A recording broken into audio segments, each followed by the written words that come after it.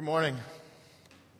I am super excited to get to talk about that passage this morning as we begin our series in Advent, hoping, expecting, anticipating, waiting for the promises of God to come to fruition. We're going to engage with this idea of hope this morning, and there's lots of, we've done this before in the past.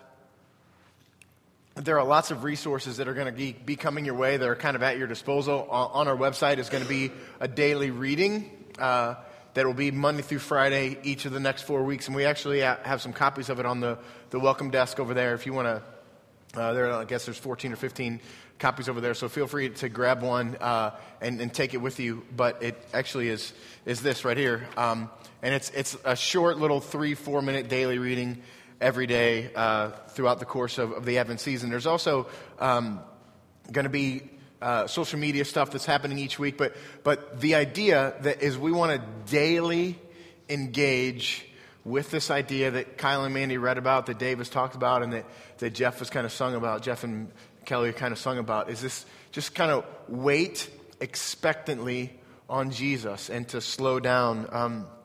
You're going to hear this phrase a lot. Kyle and Mandy have already read it, and you'll hear it preached, you'll hear it spoken, you'll hear it read again. It says, "We believe that Advent is the antidote for the hurried holiday season that Christmas has become.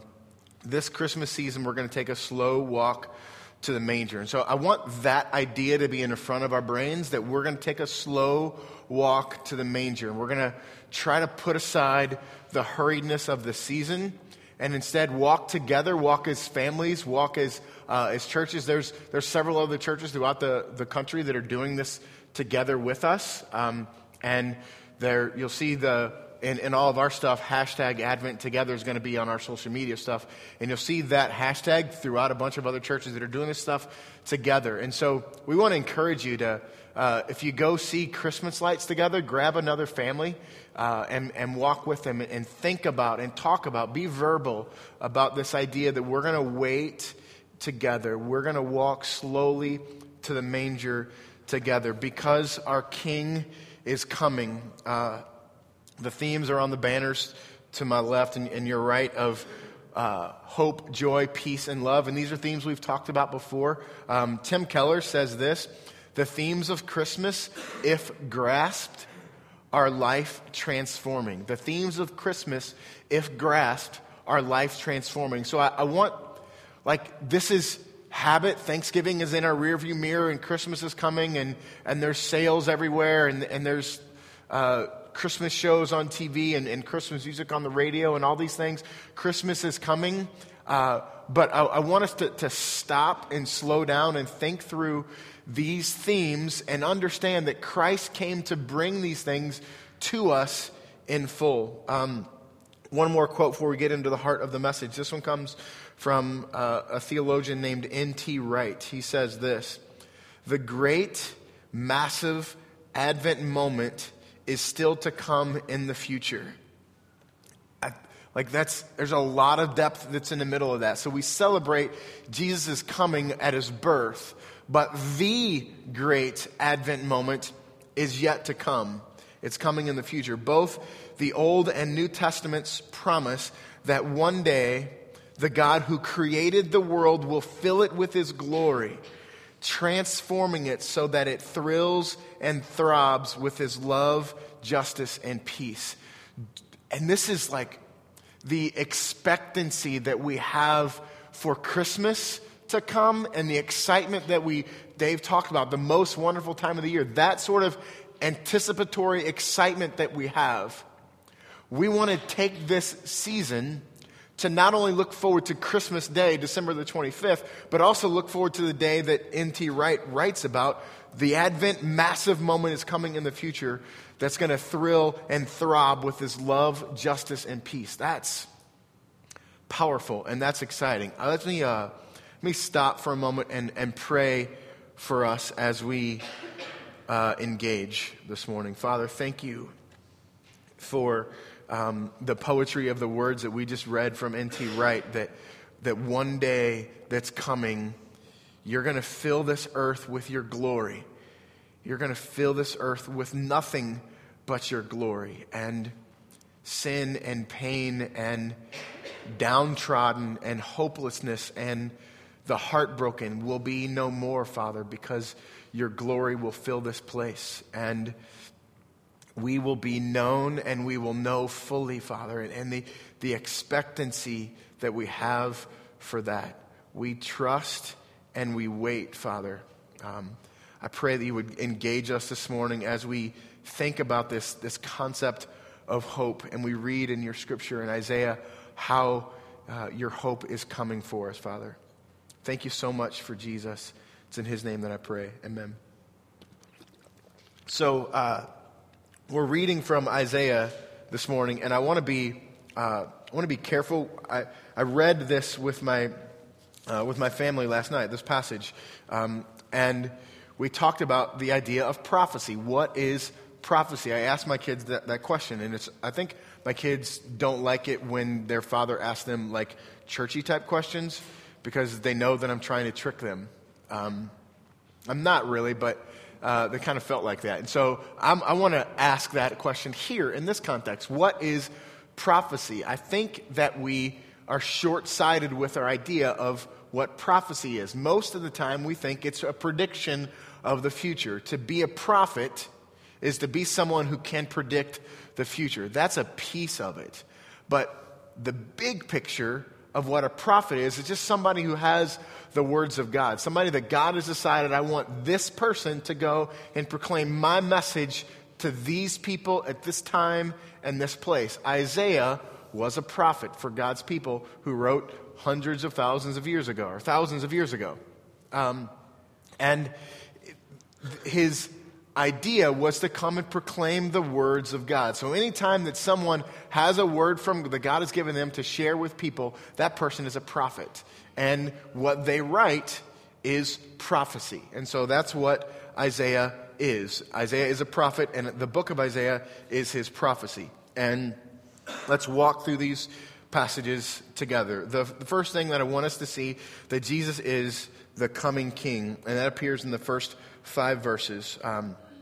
Verse 1 says, "There shall come forth a shoot from the stump of Jesse, a branch from its roots shall bear fruit." The image here is that God's people, the nation of Israel, were once this great and powerful tree. And imagine this large, massive tree that's hundreds of feet high, and you can't, 2 people couldn't wrap their arms around the size of this tree. This is what God's people, the people that Isaiah is speaking to, thought of when they reflected upon God's people. They were once this really strong and really powerful nation. But they have been cut down. They've been chopped down like a stump, like a tree stump. And now they are oppressed. They're downtrodden. And there's a great threat. When Isaiah is writing, there's a great threat from the people of Babylon, which is very close to them. There's a great threat from the people of Assyria that is very close to them. And they are now what once was a very large, strong, powerful nation is now this tree that's been chopped down. And there's threats all over them, threats all around them. And Isaiah comes with this prophecy, a word from God to speak to the people. And let me say that, let's hammer that idea again. Isaiah is coming in this time, in this place, to these people to proclaim a message of hope to these people who are downtrodden and stuff around them is happening. And so government and authority and power and all that is threatened for them. All right? Pop that image up there, Cooper. I want you to see this. This is a shoot coming from a tree stump. And this is a poetic picture, but this is also this is a picture of hope. This is a picture of strength. This is a picture of what is to come. A tender, small, green little leafy plant is popping up from that which once was huge and massive and has been chopped down by the culture, by society, and now there is this little quick piece of hope that's popping up. This picture is Christmas. This picture is Advent. This picture is hope. that's happening, that's real in your world. And think about all of the chaos that's around us that we've had to endure in the last 24 months. So much pain come to light, so much hardship that's come to light, so much difficulty. We've just walked through this terrible season of politics and all this stuff, and the sky is falling. And this is a great picture of hope. From out of that broken down, chopped down tree pops this shoot, this tender shoot that will grow one day into something massive. I want to see that picture and read to you N.T. Wright's quote again. The great and massive Advent moment is still to come in the future. Both the Old and New Testament promise that one day the God who created the world, that tender shoot that's popping up, who created the world, will fill it with his glory, transforming it so that it thrills and throbs with love, justice, and peace. There's coming a day, you guys. There's coming a day. Verse 2. And the Spirit of the Lord shall rest upon him. This is important. The him that it's talking about, John Piper says, the shoot of Jesse has everything it needs to bring God's world back from its rebellion to the knowledge of God and fear of the Lord. That tender little shoot popping from that chopped down tree has everything that's necessary to fill this world with its glory. And this word, this phrase, and the Spirit of the Lord shall rest upon him. All right, so the him is Jesus, and the Spirit of the Lord means that he comes to this earth with the fullness of God. And let's read the rest of this. The Spirit of wisdom and understanding, the Spirit of counsel and might, the Spirit of knowledge and the fear of the Lord. Let's go back into some history here.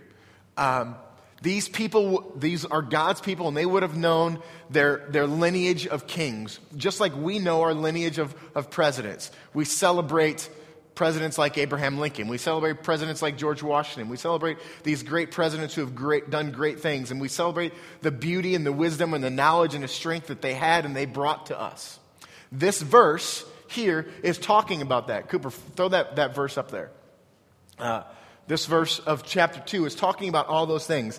They're reflecting on the wisdom and understanding and counsel and might and knowledge that their former kings had. And for us to consider that, our former kings, there's coming another king who will have all of these things in his presence. And that's what this phrase at the beginning, and the Spirit of the Lord shall rest upon him. What this is communicating is the great leaders that we've had in the past had wisdom and understanding and counsel and might and knowledge. They had strength and they had intelligence and they had leadership. This is their former leaders. But there is coming a king who has all of those things in full and complete. So what we reflect upon great leaders that we've had.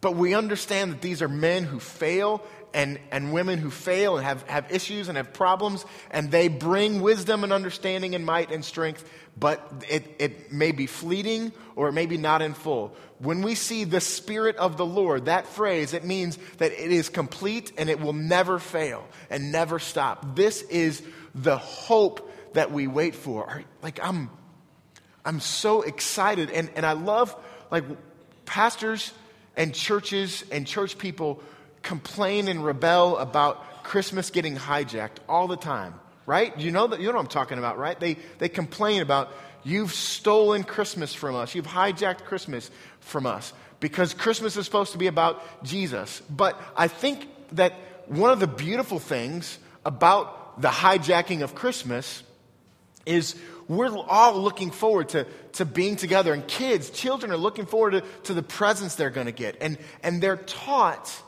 to wait and to anticipate. They know that, like, up in mom's closet is, do you guys have a mom's closet spot when you were growing up, or like today where, like, mom's hiding the presents in this spot? And like, do I be sneaky and try to check it out? And there's this wonder, this what's going to happen, this anticipation, this, man, I can't wait till the day when I get to break into this and realize what's been up in mom's closet for all this time, for a month or a month and a half, whatever it is. And it's that anticipation. Take your brain back to being a kid, or take your brain back to being a parent and watching your kids do this.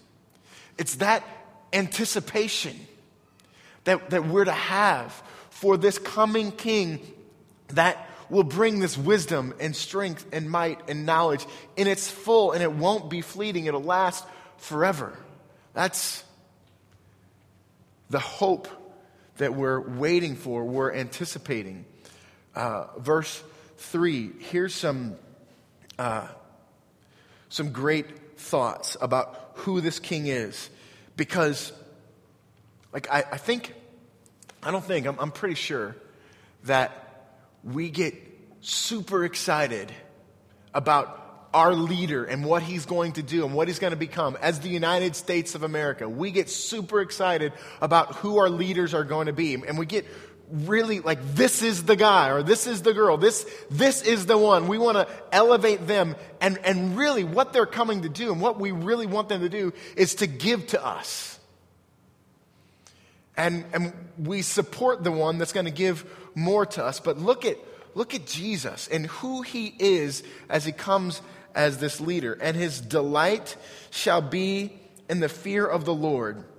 Phrase that is a churchy phrase that we get mixed up on. The fear of the Lord. It just means a known understanding of our position with God. Like, we worship God. We place ourselves beneath God. When we fear the Lord, we properly understand who he is and our position with him. And for Jesus, here, his delight is properly seeing the Lord correctly. He shall not judge by what his eyes see, or decide disputes by what his ears hear. But with righteousness he shall judge the poor. Look at who Jesus is serving here. His righteousness he shall judge the poor, and decide with equity for the meek of the earth. This gives me super huge amount of hope, because the biggest the issues that are happening racially in our country are rooted here in a lack of justice and equity for a people group that has been oppressed since the beginning of this country.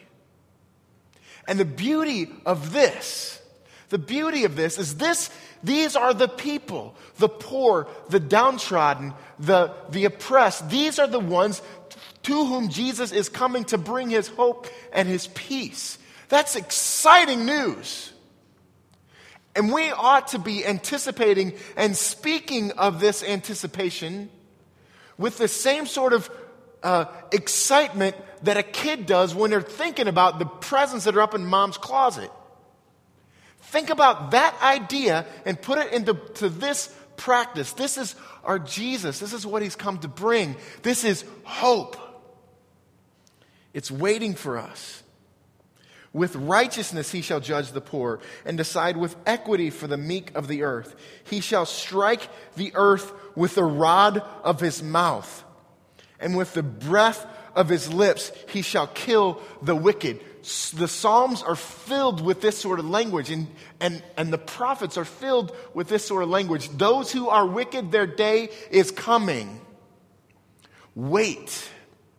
We get uptight and upset at the evil that's present in our world, and we want to run and take out our vengeance on that. But wait on the Lord. When Jesus returns, listen to me, when Jesus returns, those who are evil and those who blaspheme him will be in deep trouble.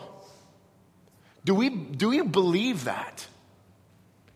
It's what Isaiah is prophesying here. And God gave him these words to go and proclaim. Verse 5, righteousness shall be the belt of his waist, and faithfulness the belt of his loins. He is clothed with righteousness and faithfulness. This is a great God. This is a beautiful God. The second thing I want us to see is some poetry of the hope, of the peace that is to come. Last night when I was reading this to my kids, I asked them this question. Name two groups that are at odds with each other currently. Not rhetorical, by the way. What are groups that are at odds with each other in our society, in our culture? Democrats and Republicans. That's the one that they brought out last night. It's so obvious, and it's also lacking.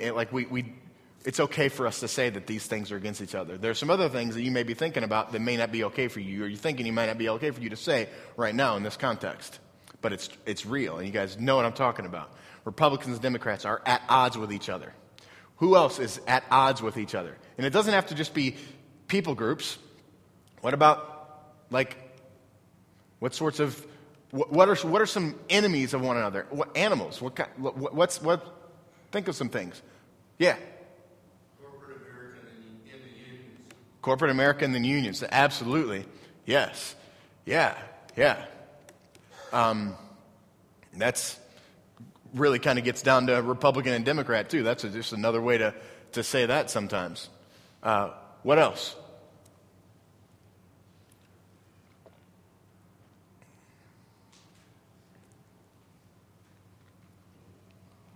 All right, I won't make you say anything else. I want you to think about that. Listen to these words, enemies operating as friends, and look at the verbs that are used to describe what's happening between these enemies, who their nature is to be at war, at odds with one another. So this is beautiful language. The wolf shall dwell with the lamb. Again, look at the verbs, dwell. The wolf shall dwell with the lamb. Think about when you think about dwelling with someone. I dwell with my wife and my children. Like we operate together, we serve one another, we depend upon one another. This is what's happening. Enemies who by nature, the wolf didn't need to be taught to go and eat the lamb. Naturally, it happened. But here, when Jesus returns, when this king whose authority will not wane and will not waver and will always be in its fullness, when he returns, enemies will dwell with one another, and the leopard shall lie down with the young goat.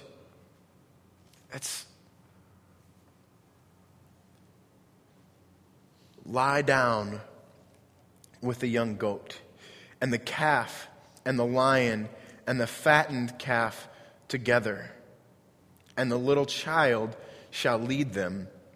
Get that picture in your brain. Like Addie Kate was up here standing next to her dad while he was reading the Hope stuff. Imagine Addie Kate leading a lion and a fattened calf. This is the language, this is the beauty, this is the poetry that Isaiah and God are creating here to proclaim to you what is to come. This is the glory of the Lord filling this earth, that it thrills and throbs with His justice and mercy and peace. This is what is to come. Verse 7, the cow and the bear shall graze. Imagine sworn enemies hanging out together, eating. The cow and the bear grazing. They're walking around and eating, engaging with one another, eating. And their young shall lie down together. And the lion shall eat straw like the ox. The nursing child shall play over the hole of the cobra. That's ridiculous. Over the hole of the cobra, the child could be gone like that.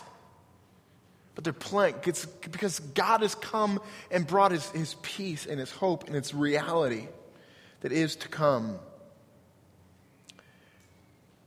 And the weaned child shall put his hand on the adder's den. They shall not hurt or destroy in all my holy mountain. beautiful. There is no hurt and no destruction. This is what is to come.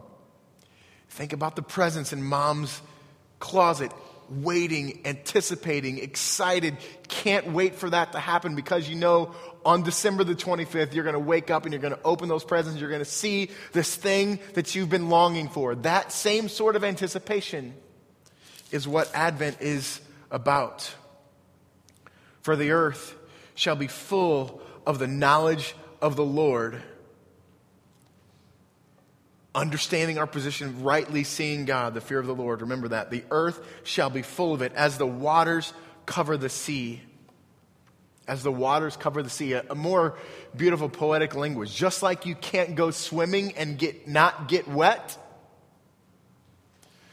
This is what is around us. You can never not be affected by the fullness of who God is. This is our promise that one day we will see. Hope is coming. Wait.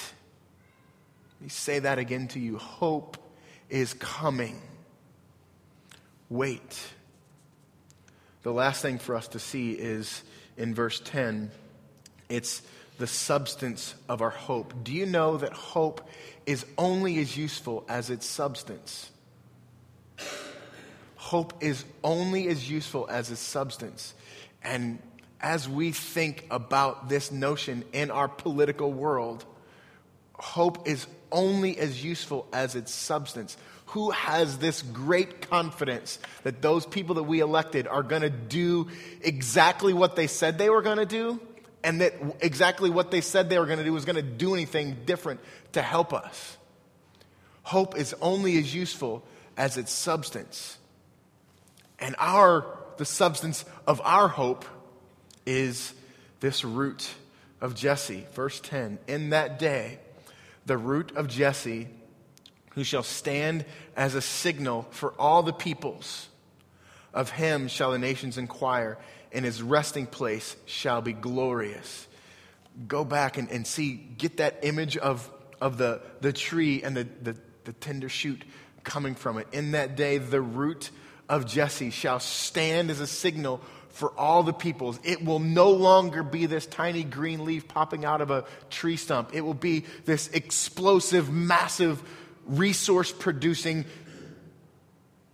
tree, this massive thing. This is God coming to earth, and it is the substance of our hope. And he stands as a signal for all the peoples. Of him shall the nations inquire, and his resting place shall be glorious. Hope is coming. Wait. I want to end with this idea, press our minds into this so many times, even here in this place. One of the things that we've talked about hope, joy, peace, and love, and that Jesus came as a baby in a manger to bring those things to us. But I want to turn our attention to not just that coming, but the one that is to come. When all of these things that we know now in part, we will then know in full that this Jesus is coming back.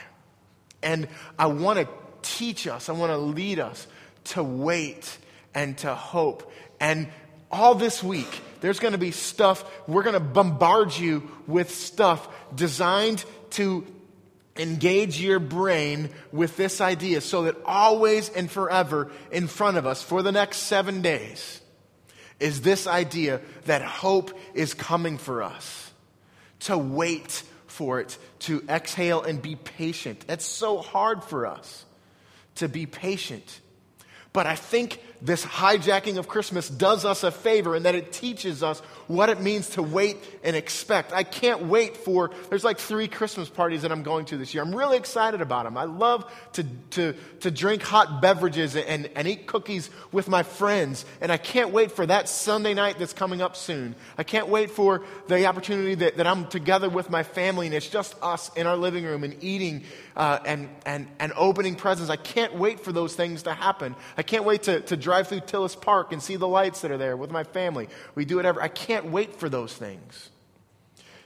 But it's beautiful in that it teaches us That just as we know those realities are coming, I want to proclaim to you, and Isaiah wants to proclaim to you, that this Jesus is coming again to make all of these things full and complete and never fleeting.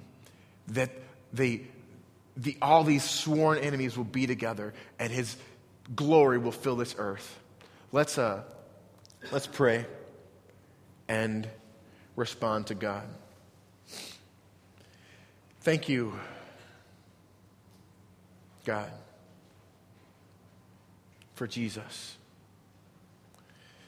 Thank you, God, for Isaiah and the words that he's written to proclaim a message of hope to our souls, Father.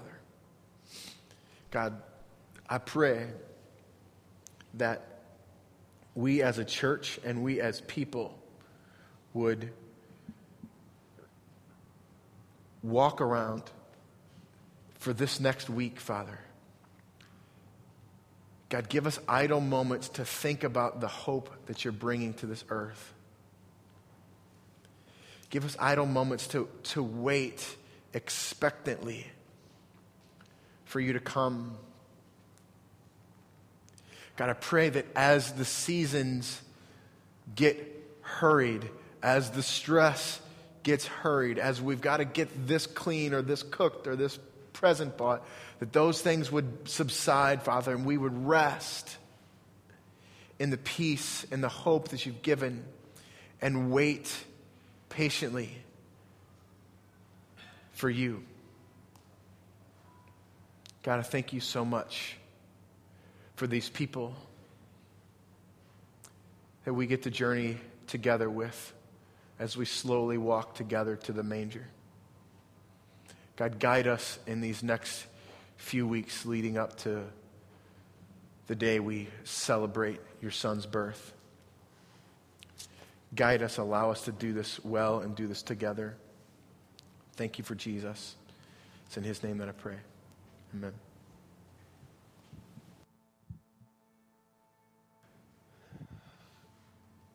So as we respond to the Lord, the idea of making this the most wonderful time of the year, from the overflow of what Rick just talked about, takes massive intentionality, lest the hijack of the Christmas season actually happen.